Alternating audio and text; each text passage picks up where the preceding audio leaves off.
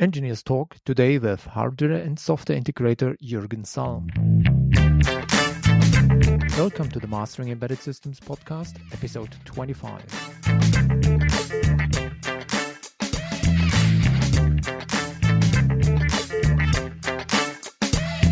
Thank you for joining me for another episode of the Mastering Embedded Systems podcast. I am Georg Lohrer, and this is the podcast about realizing and managing your projects within the embedded systems realm. I tell you the know-how and teach you the ways to succeed and overcome your daily obstacles and problems in project work. This is the 25th episode of this podcast. This small jubilee perfectly matches with the upcoming Christmas time.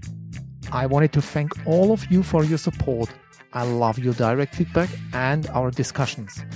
You encourage me a lot. It's a strong confirmation for me to receive your individual statements, whether you agree or disagree. To be honest, failing into discussion with you is my aim, and hereby you are by far the most important persons for me. This episode will be most likely the last one in this year. Originally, I have planned to have a summary episode between Christmas Eve and New Year. However, preparing this summary will last longer. Additionally, I wanted to take the time between the years to recapitulate the first half of a year as a podcaster. Moreover, I have some plans in mind. How to continue, some ideas, some thoughts, but all of them need to fall in the right places first. And therefore, I will be back at the 5th of January in 2016 with a new episode. But now, what's up today? Integrating hardware with software is an everlasting story when introducing embedded systems. You need to combine a new piece of hardware together with new software. That's the time you need engineers like my today's guest, Jürgen Salm. Jürgen has a proven track of experience as software developer. This already is one of the major benefits you will come into touch with. Still today, he is running his own zoo of Unix and Linux machines at his home place. At work, however, he is engaged as a hardware and software integrator.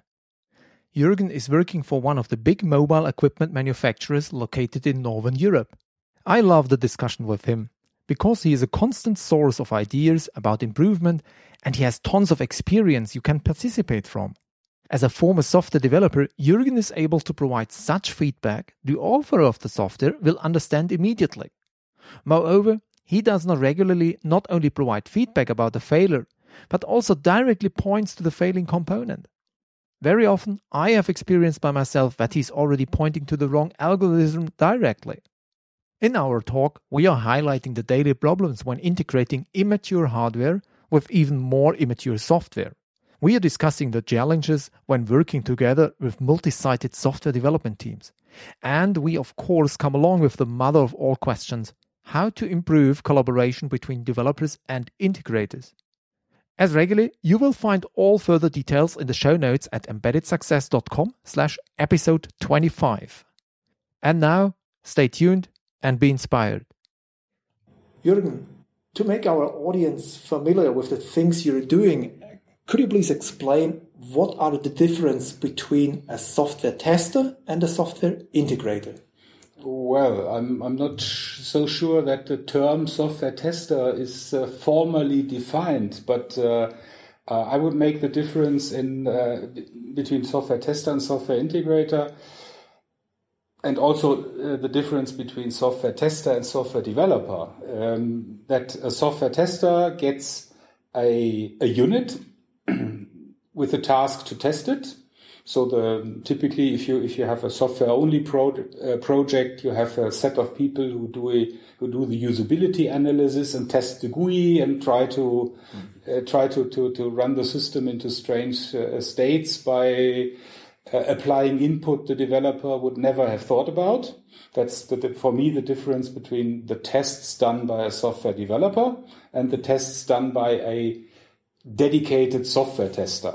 And the difference between software testing and software integration, or if you go one step further, and especially in the direction of an embedded system, an entity integrator.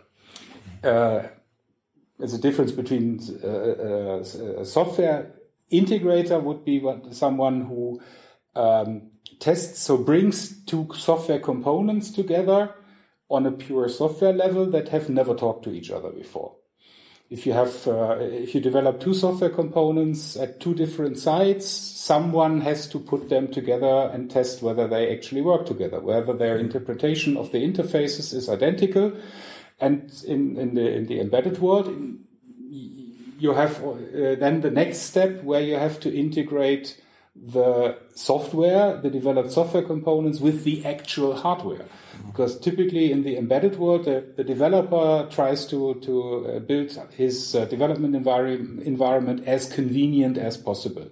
So it's a natural choice for the developer to develop on a PC or on whatever server he has accessible. But it's only very seldom the case that in an embedded environment, this actual software development is done on the target hardware.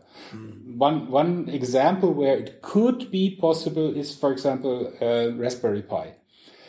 You have a full Linux distribution for the Raspi, and you could theoretically do your whole software development on the target system. But even in those cases where you would have network connection, you would have a keyboard, you would have a display and a GUI and everything you need, and an IDE and all the debugging tools, people don't do it because the Raspi is simply too slow. They even in this situation, they prefer to do their software development on a host, typically an Intel PC. In our case here, running Linux, with the complete power of all the development tools you have at hand: analysis, static code analysis, dynamic analysis, debugger tools, and debugging tools, and so on, and when you go to the real hardware, that's exactly the convenience you're missing. You usually don't have a monitor, and you don't have a keyboard, and you don't have enough RAM to run everything with debug symbols enabled. You don't have enough storage capacity, persistent storage capacity to store the whole test environment, and so on. So this is typically if the developer has a chance to avoid testing on the target. This is my experience. He will do it. Okay. And it always depends on the abstraction level where the software is running. In telecommunication, as you know, we subdivide the software into planes. We typically have a management plane that is providing the operational control of the system. Then we have a control plane that is responsible for the call signaling, and we have a U plane that is responsible for the user plane that is responsible for actually pushing the user data from one end of the system to the other. And each of these planes, of course, have different requirements. On the real-time behavior, on the target architecture they are developed for and on. For example, the U plane, the user plane is typically implemented on digital signal processors, which run a separate compiler. Where you might have a cross compiler on the host, or if you produce your software on the host, you have a cross compiler, but you usually don't have a test framework on the host that behaves similar to the DSP for memory protection mechanisms, cache behavior, runtime performance, and from what I see, the majority of the user plane developers developing the DSP code, they have to test on the target actually. Yeah. And for the control plane, who does more abstract jobs like receiving messages, forwarding the messages in a not so they're not so time constrained. They have much relaxed real time requirements, so they can afford to test on the host. We call it host test, to test on a general purpose hardware that is. That might be much faster than the target hardware. So you distinguish between the situation that there is a definite need to test on the bare metal.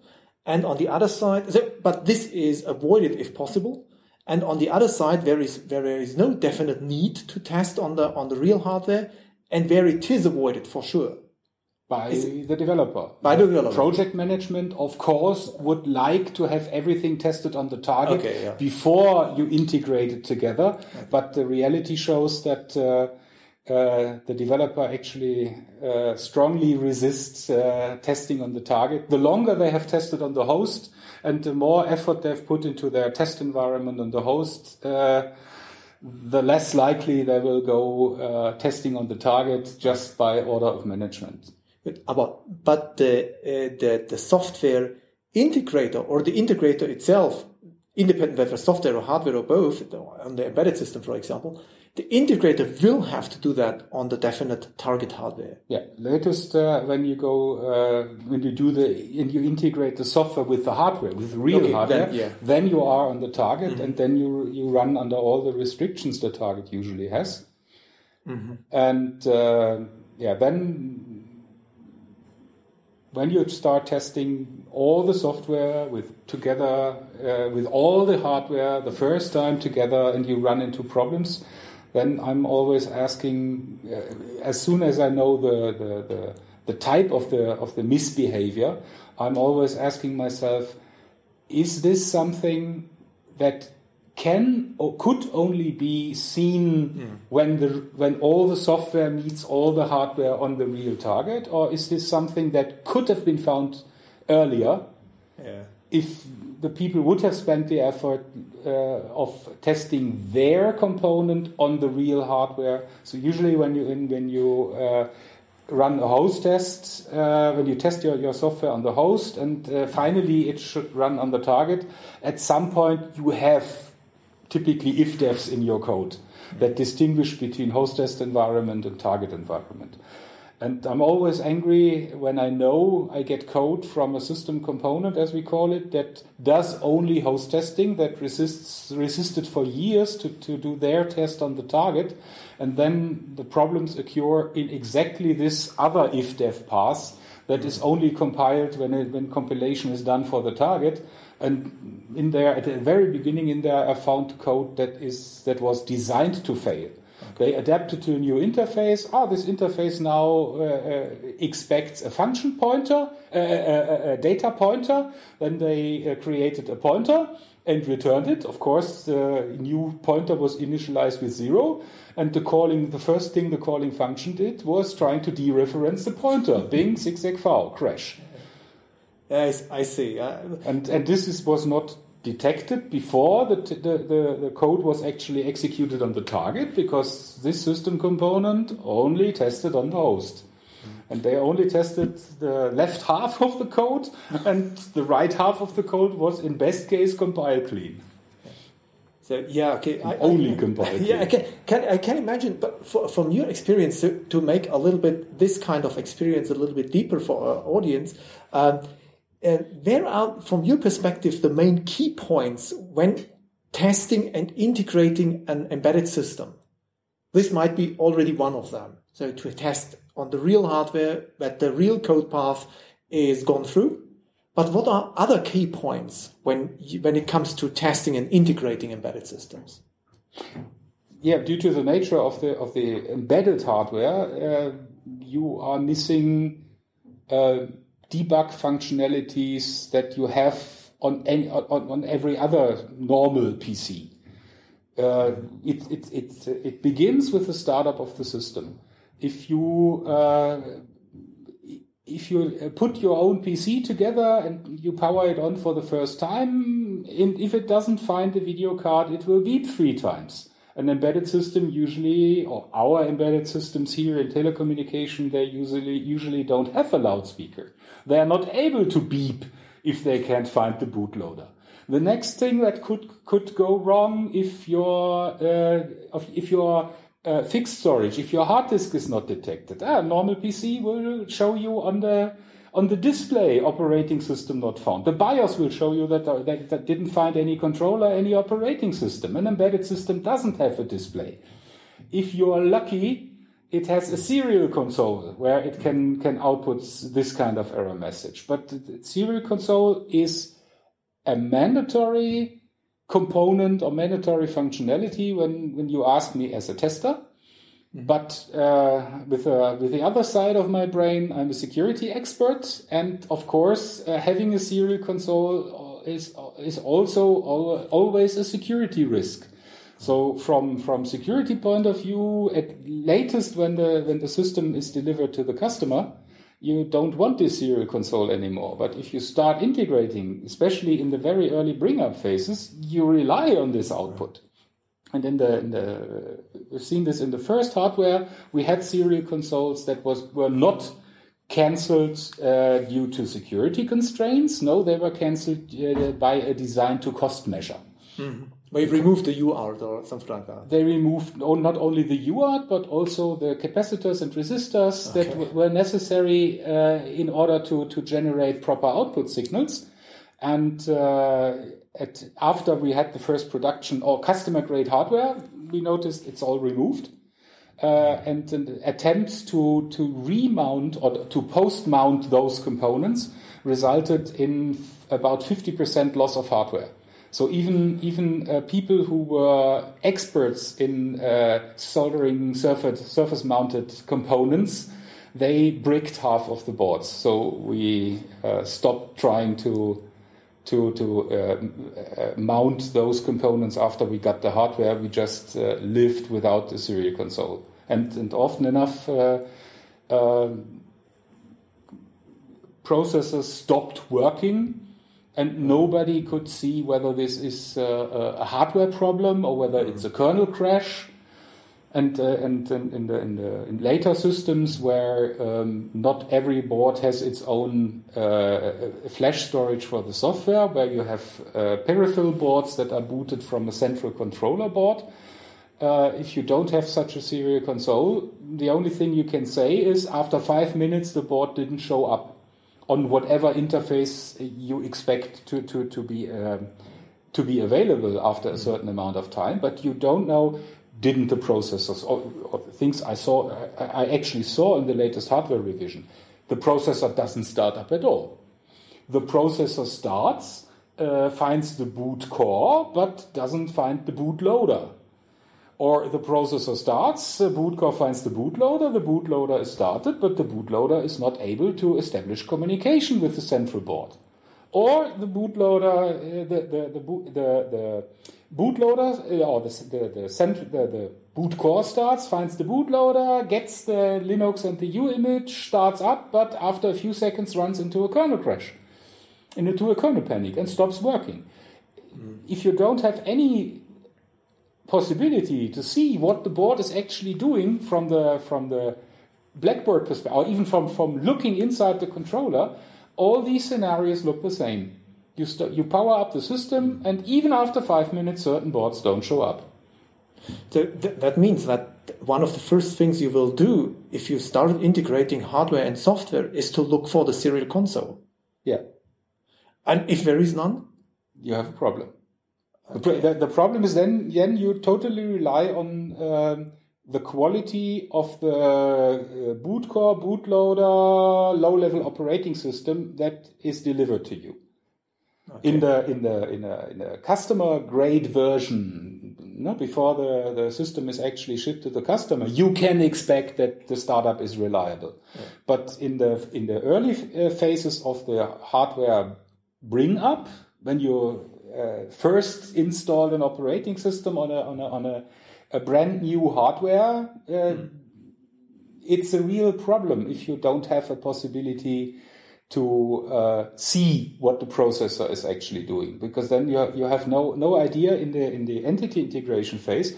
In the earlier phases, even the guys implementing the low-level software like bootloader, they usually have debuggers, hardware debuggers. We have to JTAG debuggers, but if you and also for the user plane developers that do the DSP code, they also, of course, use hardware debuggers. But when you bring the whole hardware together, you're not talking about one processor, you're talking about dozens of processors. first of all, you can't afford to buy one hardware debugger for each processor that is actually running into a complete system. Well, you're quite expensive. So. And well, you might be able to do this on one system, but not on every, or not on all systems used in entity integration. And the second thing is, in an embedded system that is trying to have the smallest footprint possible, you have mechanical problems, or you will have mechanical problems to connect all these debug adapters to the boards in place. For example, in the current hardware, if every slot is equipped, there's no space in between that you can access those JTAG debuggers. Okay. If you want to connect the JTAG debuggers for the DSP cores, you have to leave one slot free. And full capacity test with all slots equipped, it's simply impossible to connect to those DSP JTAG connectors. JTAG connectors. Okay, I see. Yeah. Okay, that seems to be another good way to do it. But what about, we are already tackling that. So what about critical situations in testing and integrating embedded systems? Are there any kind of critical situations you observe, or you have observed, or you can imagine of, and how do you tackle them? You mean critical error situations, critical error scenarios? Or? No, not the error itself. So there might be segment violations, kernel oopsies, whatsoever. That might be critical for the program. No, from a tester's perspective, a critical situation where you say, now I cannot fulfill my job, for example. It's critical in that manner. So something like also on the hardware side, you say, okay, no, that's not the way we can proceed, because it's a critical situation we have now observed with the system under test. Yeah, things where you are actually blocked as an entity tester is instability in hardware. If the processor, if in 50% of the startups the processor suddenly stops right in the middle of operation, you see no kernel crash being reported on the console. You simply have no connectivity, and even the serial console that was that where you were able to log in, where you got the Linux login prompt and you were able to log in 5 seconds before, and all of a sudden all IP addresses are not reachable anymore, and even the console is stuck, and you get nothing. You get not a single character on the console that shows you what happened.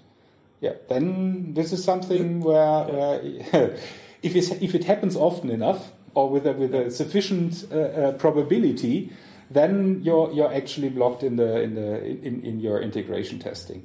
And also, even if you have only a 5% probability, if you have a 5% probability that the central controller doesn't start, in addition, you have a 5% probability that a communication link to a peripheral board is not established. You have a bunch of them, and then if you do the probability calculation, you might end up in only 1% probability that you have that your startup reaches the point where your actual test would start. I see. Is there a way to handle this kind of hardware problems with processors? So what do you do if you observe that in 5% of the cases the processor is not coming up? Personally, you might not be able to do anything, but to repair that. But how do you track it down that you can provide some kind of valued information towards the manufacturer? In the case on my abstraction level, where I test the whole entity without any hardware debugging capabilities, I can do nothing. I can only report it. Or reject the hardware for further testing and then wait for any correction to come. But it's usually a long discussion before the hardware guys actually agree that it's a hardware problem.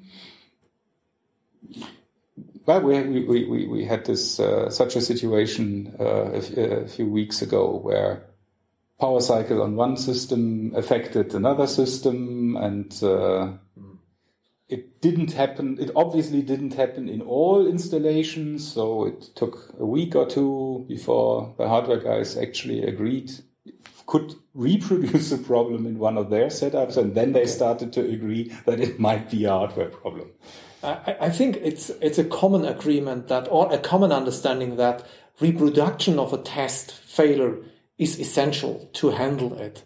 So we often have situations where it is not reproducible, not in any kind of probability, or in a case of acceptable probability rate, and then it's more or less not handled at all.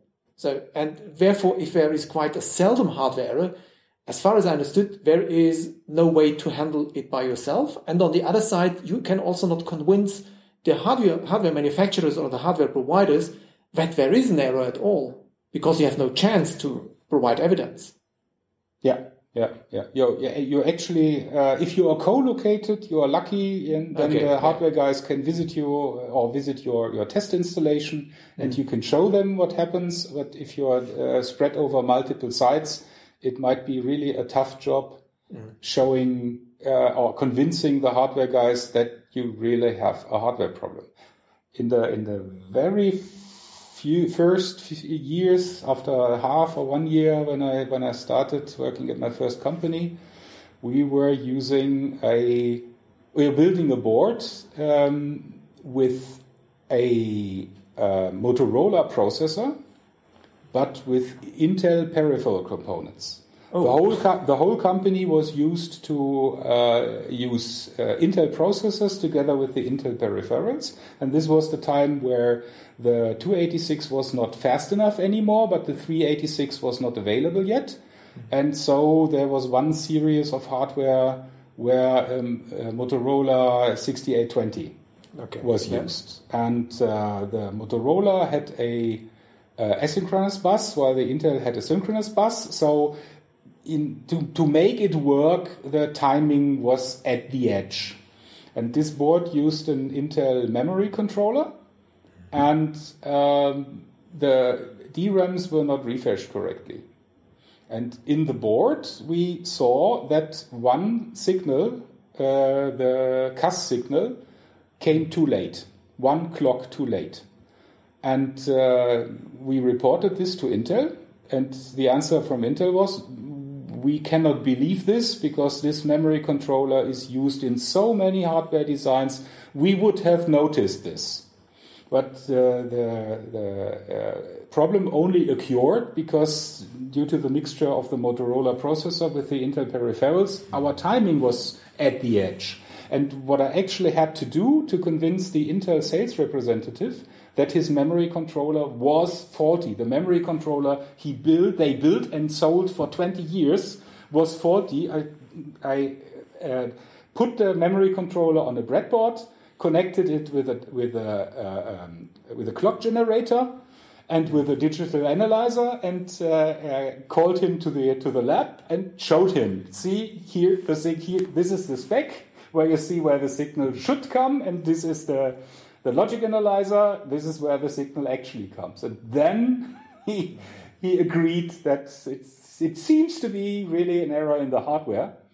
But of course, they didn't redesign the memory controller, so we actually ended up putting the functionality of the memory controller into the glue logic ASIC that was on this board. So we had the capacity in the FPGA or in the full custom, was a full custom ASIC, in the full custom chip. So we found a way around it. But this you really have to isolate the bug, and in this case to a clock and the pin, and when the pin switches, in order to convince if you're talking about hardware vendor, in order to convince the hardware vendor that it's a hardware problem.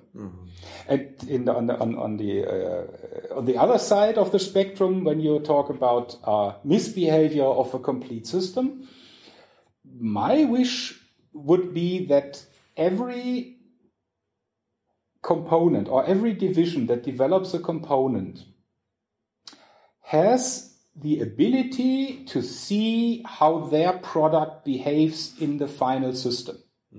Because when I see, example, serial console or internal logs, when I see how many error logs show up in a successful startup. Last week or 2 weeks ago, we had in a normal startup until so-called layer 3 calls. So actually the mobile end user would be able to place a call. In this time of the startup, we had about 5,000 errors and 10,000 warnings. And if the developer would have a chance to see how many warnings and errors his code actually produced in the final system, maybe he would go back to the drawing board and check and try to avoid these errors. But I'm totally sure that in the test environment, on the abstraction level, a specific developer tests his code, those errors don't occur because the timing's different, the interfaces he replaced by stubs. The stubs are more forgiving about calling functions in the wrong sequence and these kind of things. So this is already one problem which could be observed in the collaboration of software developer and software testers and software integrators. Are there other problems or major problems in collaboration from your perspective? Yeah, the typical. I myself started as a software developer, so I know the other side of the wall. The typical reaction of a software developer being faced with a potentially erroneous behavior of his software is, it worked in my test. Yeah. So I know that from software developers' perspective, I also said this not to push away the responsibility of the problem, but to notify. This was not a blind spot in my test. I tested this scenario in my environment, and in my environment, I didn't see this problem. Otherwise, I would have fixed it. But if you look at this from the other side of the wall, as the tester, if you approach a developer with logs from an error case, and the answer is it worked in my internal tests. Sometimes it's not only the confirmation that the test covered the scenario but didn't show the error case. Sometimes it's really the attempt of the developer to push the responsibility away. And we had this situation that the application software developer said it worked in my some parameter had to be changed, dimensioning of pre-allocated buffers. Just if you do a real time, or if your system has to fulfill real-time requirements, you cannot rely on malloc, where the runtime is non-deterministic. You usually work with pre-allocated memory areas, and so you have pre-allocated memory areas of different sizes, and they are pooled together. And for each memory size, you allocate a certain amount of buffers, and this amount needed to be increased. So we had a crash on the system. A statistical crash. Sometimes it crashed during startup, and every 10th startup it did not crash.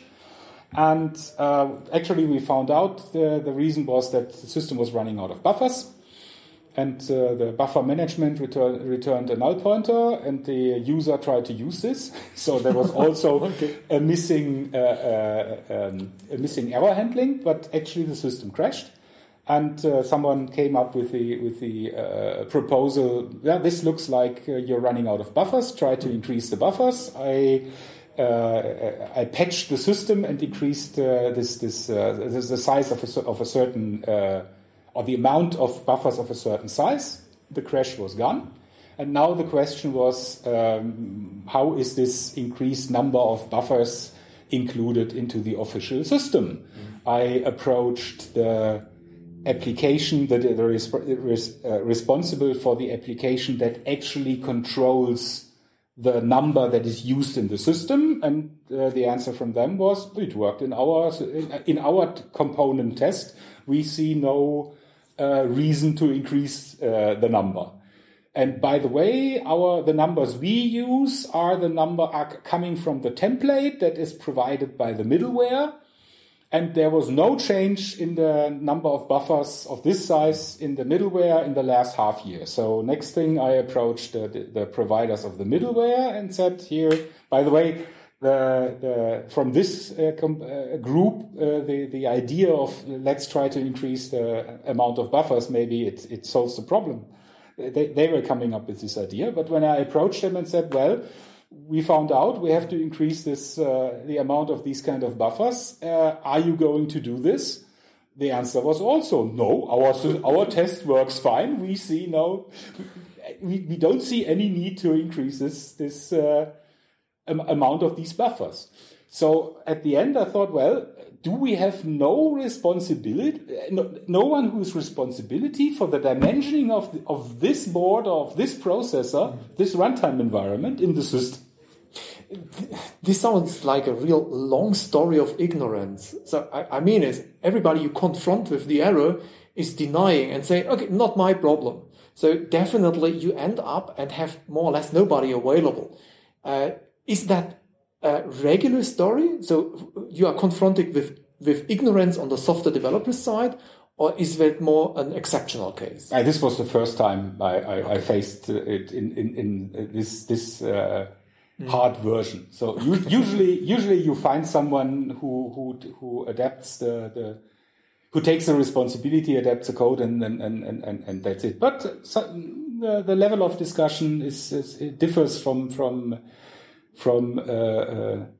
problem to problem, especially if during test you run into a problem, and during the analysis you find out that it's actually an architectural problem. Mm-hmm. Then some developer groups are more willing to implement a quick hack or a fix that violates the architecture, or that it doesn't have to violate the architecture. It uses a free space that was not strictly defined in the architecture, and other groups say it was not required from architecture point of view. If you want to have this functionality added, where you found out due to the analysis of a problem that you need a new parameter, an interface, a new message. If you want to have this implemented, go to the architecture guys and request it top down. So architecture has to adapt it, high-level specifications have to be adapted, and at the end, it ends up in a new requirement or a changed requirement, and then the developer will start to implement this requirement. I found all variants of willingness to solve a problem as we call it in German, via the obergefreiten Dienstweg, just by knowing each other and agreeing.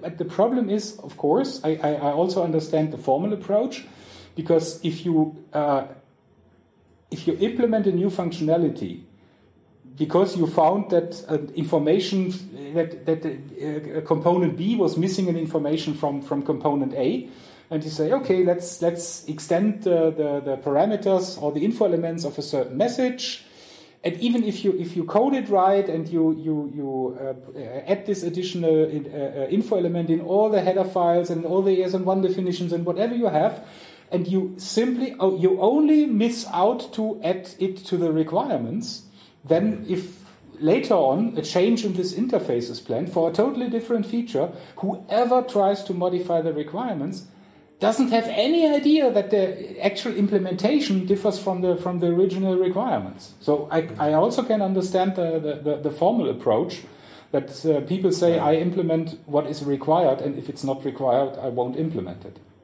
Yeah, additionally towards ignorance, I found now an attitude of stubbornness and some kind of attitude of unwillingness. However, I experienced you as a very valuable software integrator and tester in my own work as a software developer.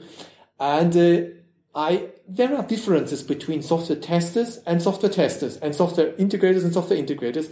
It's simply the kind of quality we provide towards the software developers in their analysis, in their kind of approach. It's a difference whether it's simply some statement like, there is an error, I don't know anything, or there is something like, there is an error, I have analyzed it to that down, and I finally ended up at your desk because I think it's blah, blah, blah. So that's the main difference, I think. We have now told a lot about the problems with the software developers, but to make some final conclusion, I wanted you to give us three skills, three main attitudes a good and let's also say successful software tester should have or software integrator should have, that you are recognized by the outside, so mainly by the software developers, to be a good software tester and software integrator. What are the main three skills? Well, what actually helps if you have a development background. So just to be able to imagine what could have gone wrong if you see from the exterior a certain misbehavior. Mm-hmm. For example, raising the mandatory requirement, as we talked at the very beginning, raising the mandatory requirement about a serial console. Mm-hmm. Even in the later phases, to see whether you have a kernel crash. I insist on having a serial console due to the special form of integration I'm doing. I'm doing what we call platform integration. So my test line is the first one where the complete software meets the complete hardware when a new kernel version is introduced, when a new compiler is used. And these are the critical situations where the system might fail badly. And at this point, I need those serial consoles in order to recover the system, like forcing it to boot from the other file system and these kind of things. We have other groups, like our continuous integration guys, when they were asked whether they need those. We have a few months ago, we developed a box that allowed us to access up to 4 serial consoles running on different voltage levels, because the problem is the serial consoles in an embedded system, even if the bean counters allow you to put in the components, they want these components to be restricted to a minimum. So you have a UART, you might have a UART, but you will never have the voltage converters on the board. So you have boards that run with 1.8 volts, you have boards where the serial console runs with 1.5 volts, you have boards where it runs with 3.3 volts, and you might have boards where it runs with 5 volts. And in order to have a flexible solution to connect to all those serial consoles, a colleague came up with the idea, let's develop, or let's have a box developed that we can connect via Ethernet, via IP, and as a terminal server. That usually what you know as a terminal server is normally prepared to run on a standard RS-232 with something between 5 and 12 volts. But you would need additional hardware to connect to a serial port that runs with lower voltages, and these boxes are configurable, and you can run them with whatever voltage you need. And when they were ready, or when they were ready to produce the second or third charge of it, there was a inquiry of the different groups, and they were asked whether they need this console. The answer from the hardware guys was, it was defined that we use a specific test adapter that costs, I think, between 13 and 1,500 euros each, and can connect to only one of these ports, and in our current hardware, in order to connect it to a specific board, you have to cut a hole in the shelf. And depending on where the shelf is mounted, you even have to cut a hole in the rack to connect it.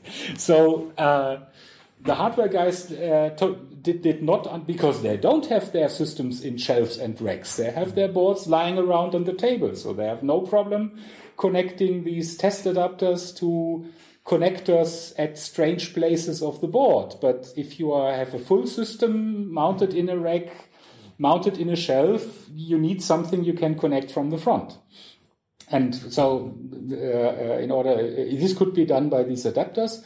And the guys from continuous integration, they didn't see the need for these serial consoles at all. We've never used them before. We don't need them now. Or no, we don't need them. So actually, the whole project was stopped because there was not enough need for them.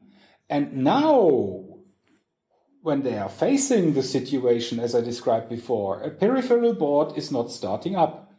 What's the reason? Was the power not enabled? Was the reset not released? Has the processor a hiccup in the very, very early phases so that it doesn't even start the boot core loader? Or does the boot core loader not find the bootloader? Does the bootloader not find the image? And so on and so on. So all these they cannot identify the different scenarios, the different problems, simply because they don't have the necessary hardware. And the situation I also mentioned before, if you do a power cycle on one board, another board does a reset. We saw this immediately because we saw this other board executing the bootloader. And the bootloader says the reset reason was a power cycle. And there we knew that this board was forced into a power cycle. On the other teams, wherever they are, that resisted or that didn't want serial consoles or didn't see the need for serial consoles, they had totally different descriptions for the same problem. We lose connection to this board after a few minutes. And the even most abstract description of the same problem was that the operational state of an object in the internal O&M info model went to disabled. And when we started to check whether this problem, power cycle interference, is isolated to our hardware instances here, or whether it's a general problem, then of course we asked the whole company using this new hardware, everybody using this new hardware, did you see this problem? And first of all, the answer was no. And then you looked at their status report and you found those things like, we're losing contact to this board after a while. And then you asked them, is it possible that on the other side there was a power cycle executed? And let us check. And finally, we found out all these different descriptions of the problem had the same root cause, power cycle interference. And they couldn't see it.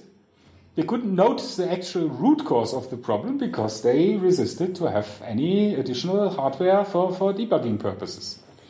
Yeah, okay. But I don't want to let you off the hook here. So it's so the three skills. You got only one of the three skills. The next thing when I look at the different behaviors between my colleagues is the willingness to look inside the system, to learn something about the system that is not your direct scope or not in the scope of your test cases. If you don't know anything about for example, if you do message tracing, messages are sent from component A to component B to component C. And if you want to trace those messages, you have to know the components. But if you are not interested, I don't want to use the word resist, but resist to know. But if you're simply not interested in the internal architecture, then you have a problem to explicitly trace a specific message on its way through the system if you have to specify the communication nodes. If you can trace everything on every node, then you will catch all messages. But especially when it comes to message tracing, in a frequency where the messages are exchanged in a telecommunication system, you usually don't have the capability to trace all messages. Because especially if we come to load and stress tests, the system is designed to handle a certain load.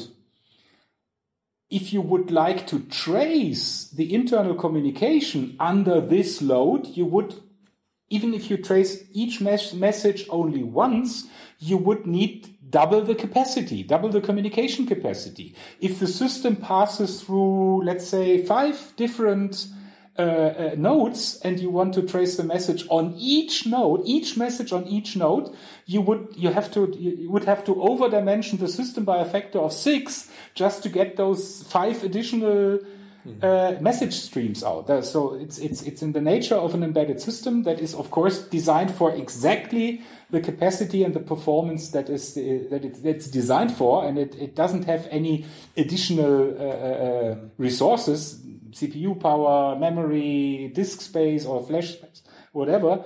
You typically are not able to trace everything on every node at every time. So you have to be specific and say, my problem is that this message is not ending up at node C, so let's trace it at node A and node B and node C, and then I can see how far it gets.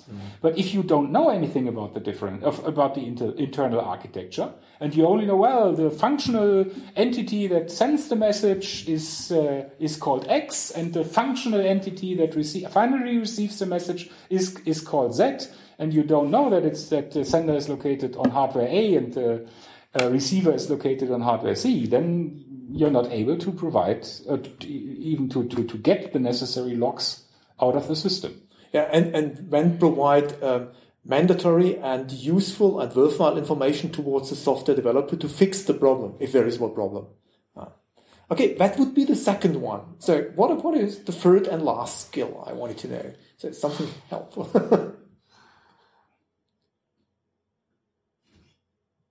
Let me return the question. Okay. What did you found valuable in my input, the input I gave you at the time when you were a software developer that I didn't mention yet?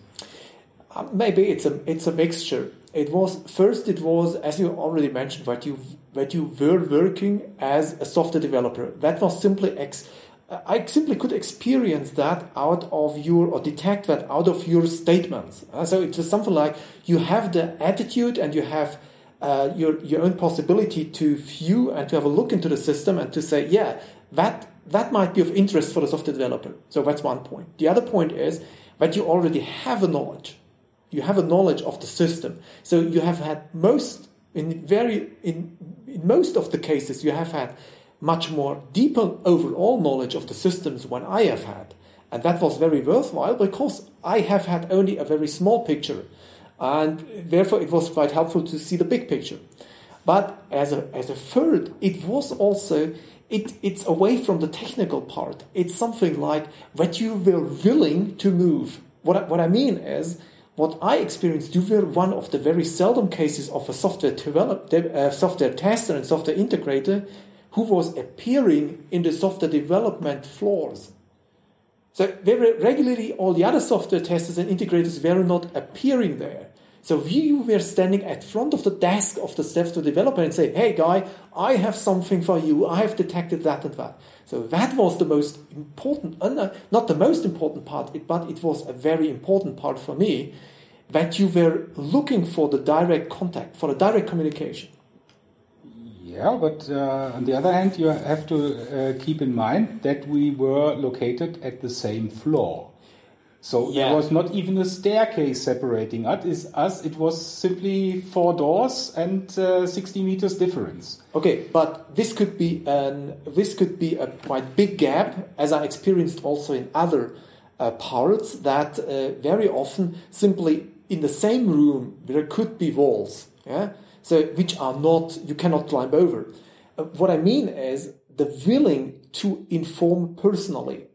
to get in touch with the right person and to say and to come into communication, because an email is quickly sent, but afterwards, it's, as you mentioned, there might be some resistance, there might be some unwillingness, some stubbornness whatsoever, and we are not willing.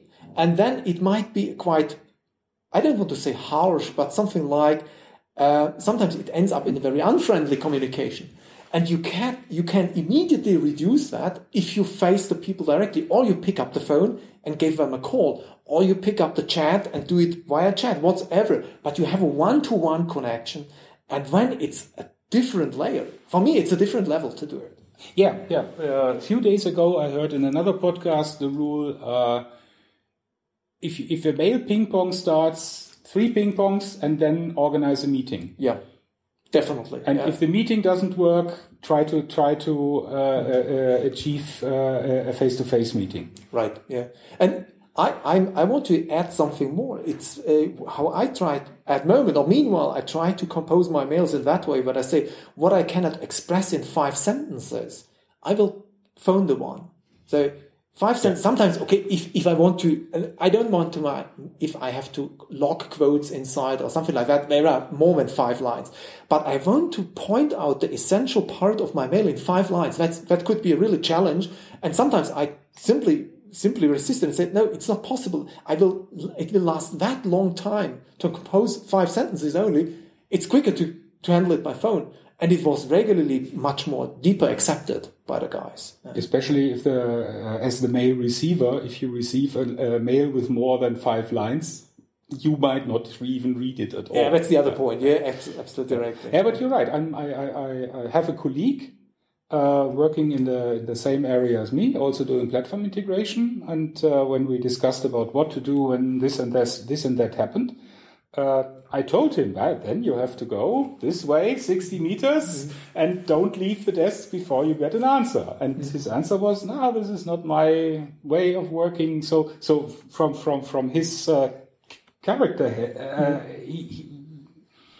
he's not the guy doing that, and you cannot even force him to do this. And I see. And if we work together, I sometimes have the feeling that I begin to be his foreign minister.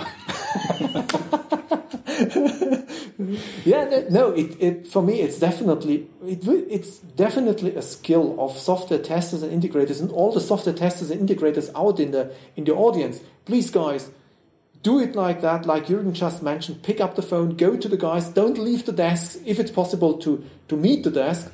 That you get the answer, and that's it's a big favor for the software developers. Perhaps we might not like it initially, so that might be one drawback. But in fact, at the very end, you progress much more faster, definitely, if you have the direct contact. Yeah, but what makes it also easy, or made it easy to me to approach a platform or a kernel developer directly is that we are kind of soulmates. Okay. So yeah. I'm in my heart closer to Linux developers, or to people develop Linux and not with Linux or under Linux than I am to the control plane developers. Okay. So if I imagine I would have the same problem and the next step would be to go in the other building 1 floor up and to visit a colleague from the seaplane. Even if I 7 years ago were in the same department as they are now, I know them. My first reaction would not be to go visit them and ask them directly. Okay, there might be, of course, some kind of personal attention or some personal attitude how you will do it, but for me it's simply the fact simply the skill to initially be able to do it and to have the will to do it. And this is something, and then of course you might have differences, the distances or whatsoever, but if you do not even have the will to do it, so if you do not see it as a chance to improve both personally and technically here, then it will not happen. Then it's you lose the chance. Yeah, you're missing out a lot. But as I mentioned before, what eased me the way to the platform developers was that they are located at the same floor. Of course, yeah. If they were, or the other half, the DSP part, the DSP platform is located in a different country. Mm. Even if I would want to visit them, I don't have the chance to do this. Yeah, but then you have also the highly technically possible way to pick up the phone. So it's simple like that. So you could phone, you could chat whatsoever. You might have noticed that we don't have phones anymore. Yeah, no desk phones. Okay, Jürgen. So I think I want to conclude that this was a quite amazing interview. Thank you very much. So it was really a pleasure to have you. It was also a pleasure to me. Yeah, thank you very much. You're welcome. So far, the interview with Jürgen Salm. Jürgen, thank you again for the interview. And to our audience, I wanted to encourage you to raise your questions to our feedback to Jürgen. Please write and comment on the show notes at embeddedsuccess.com/episode 25. The show notes also contain links to Jürgen's website. Feel free to contact and connect with Jürgen to meet an awesome person. By the way, if you have some topics in mind which you think should be mentioned in the show, do not hesitate and drop me a message. Or if you have a question or a proposal, I would be delighted to receive your feedback at embeddedsuccess.com/feedback. That was the Mastering Embedded Systems podcast. I will be back next time with another great episode. And for you, it is time to take the details, hints and tips into your daily work to achieve your passion and find your success. I wish you a very relaxing and enjoyable Christmas time. Find the time to stay in touch with your beloved ones and yourself. Get the best out of this contemplative time. I would be very happy to welcome you again in 2016. I'm Georg Lohrer from Embedded Success. Thank you for listening.